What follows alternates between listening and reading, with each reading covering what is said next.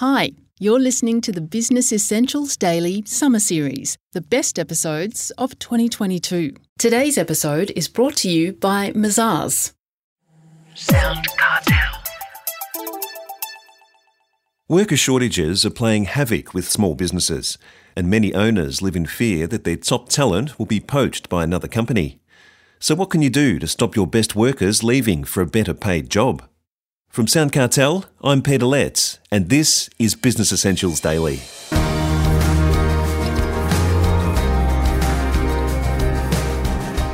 An expert in the recruitment industry, Marnie Jones, says talent retention is not just a money matter.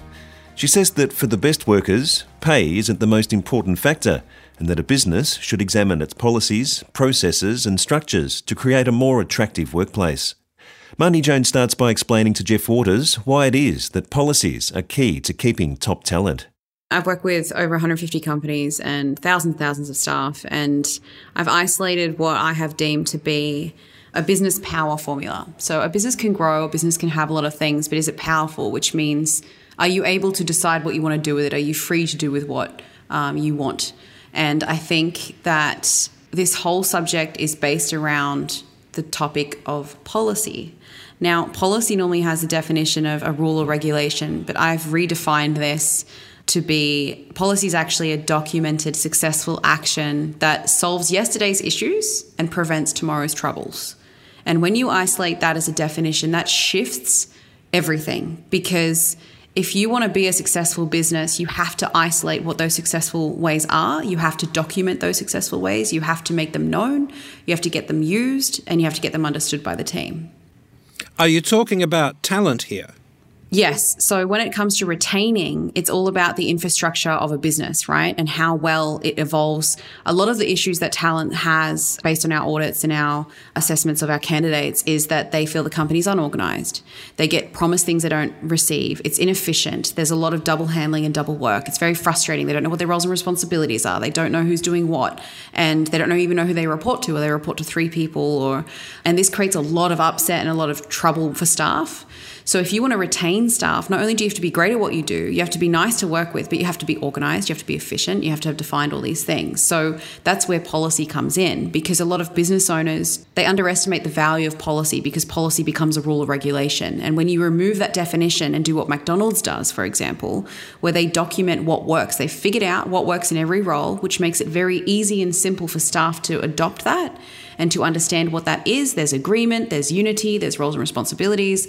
And that's what creates an environment that high performers and overachievers truly want. They don't want a messy business that isn't going anywhere, or they don't know what's going on. And so policy is the tool that is very underrated, never talked about in business enough, I feel, that can create that. It sounds like you're talking about getting your processes in order to keep your staff happy. Is that right?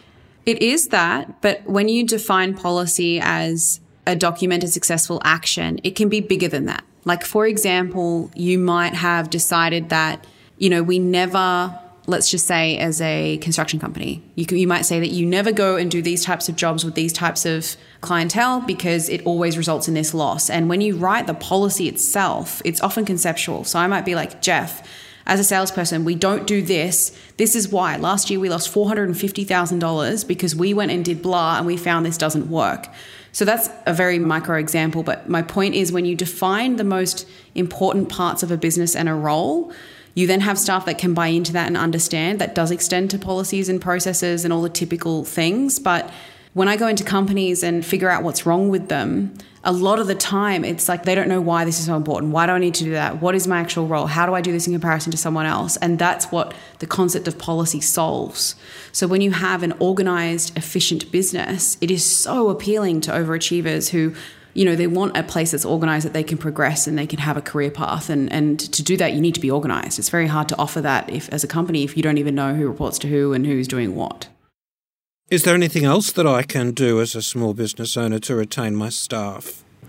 I would really isolate what it is each individual wants. Everyone really does want different things, and they're rewarded in different ways. You could look at a rewarding program that either bonuses and money, even though people say they're money motivated, the issue with retaining them with that is it becomes a standard that they think is going to happen every single year.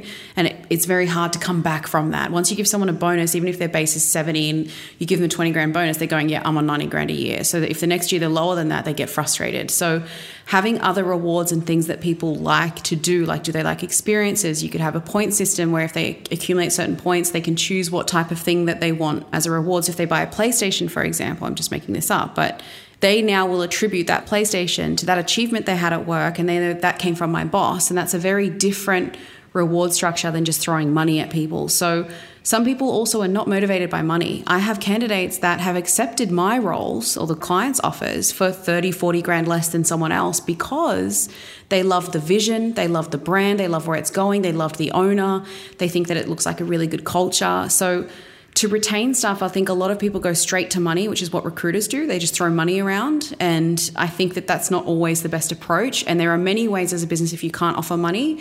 If you focus on your internal, how you're organized, how your culture is, do you do team building stuff? How do you reward people? These are the things that can retain, and you can still get overachieving staff. In fact, what is very fascinating is that I reckon out of all the overachievers that we hire, we get good staff. Like we get good talent. We don't just get the bottom of the barrel. I would say 80% of them are not the most expensive of that candidate pool. So people tell me if you pay peanuts, you get monkeys. That's not true. I have the most amazing candidates that are sometimes asking for the least amount of money than other candidates in the same hiring project. Okay, so I'm hypothetically a restaurant or another hospitality business. My workers aren't on particularly high wages. What can I do to retain them? I would really understand each individual, what it is they're looking for. I would have lunch with them, or I'd buy them a coffee and I'd be like, right, you want to work here. Who are you? What are you doing in your life? They're like, oh, I've got a baby on the way. I just want to work really hard and save money. Or, I really want to be a manager one day, or, whatever. I'm just in uni and I'm here temporarily. And then you can fit your interaction with them, your structure with them, how you set up their role to suit what they want as much as possible. You don't want to be, a slave to the staff as well. And you've got to mind that balance in this environment as well. But I would start with actually talking to them and figuring out what each person wants, and do not paint everyone with the same brush, because you'll be shocked. Not everyone wants the same thing. Marnie Jones, Director of the Talent X Agency.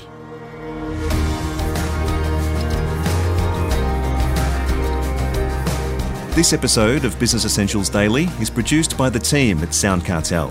Thanks for listening. I'm Peter Letts. We'll bring you more Be Daily tomorrow. Follow @Be Daily Podcast across social media and head to bedaily.com.au for more from the Business Essentials Daily Podcast. Sound Cartel.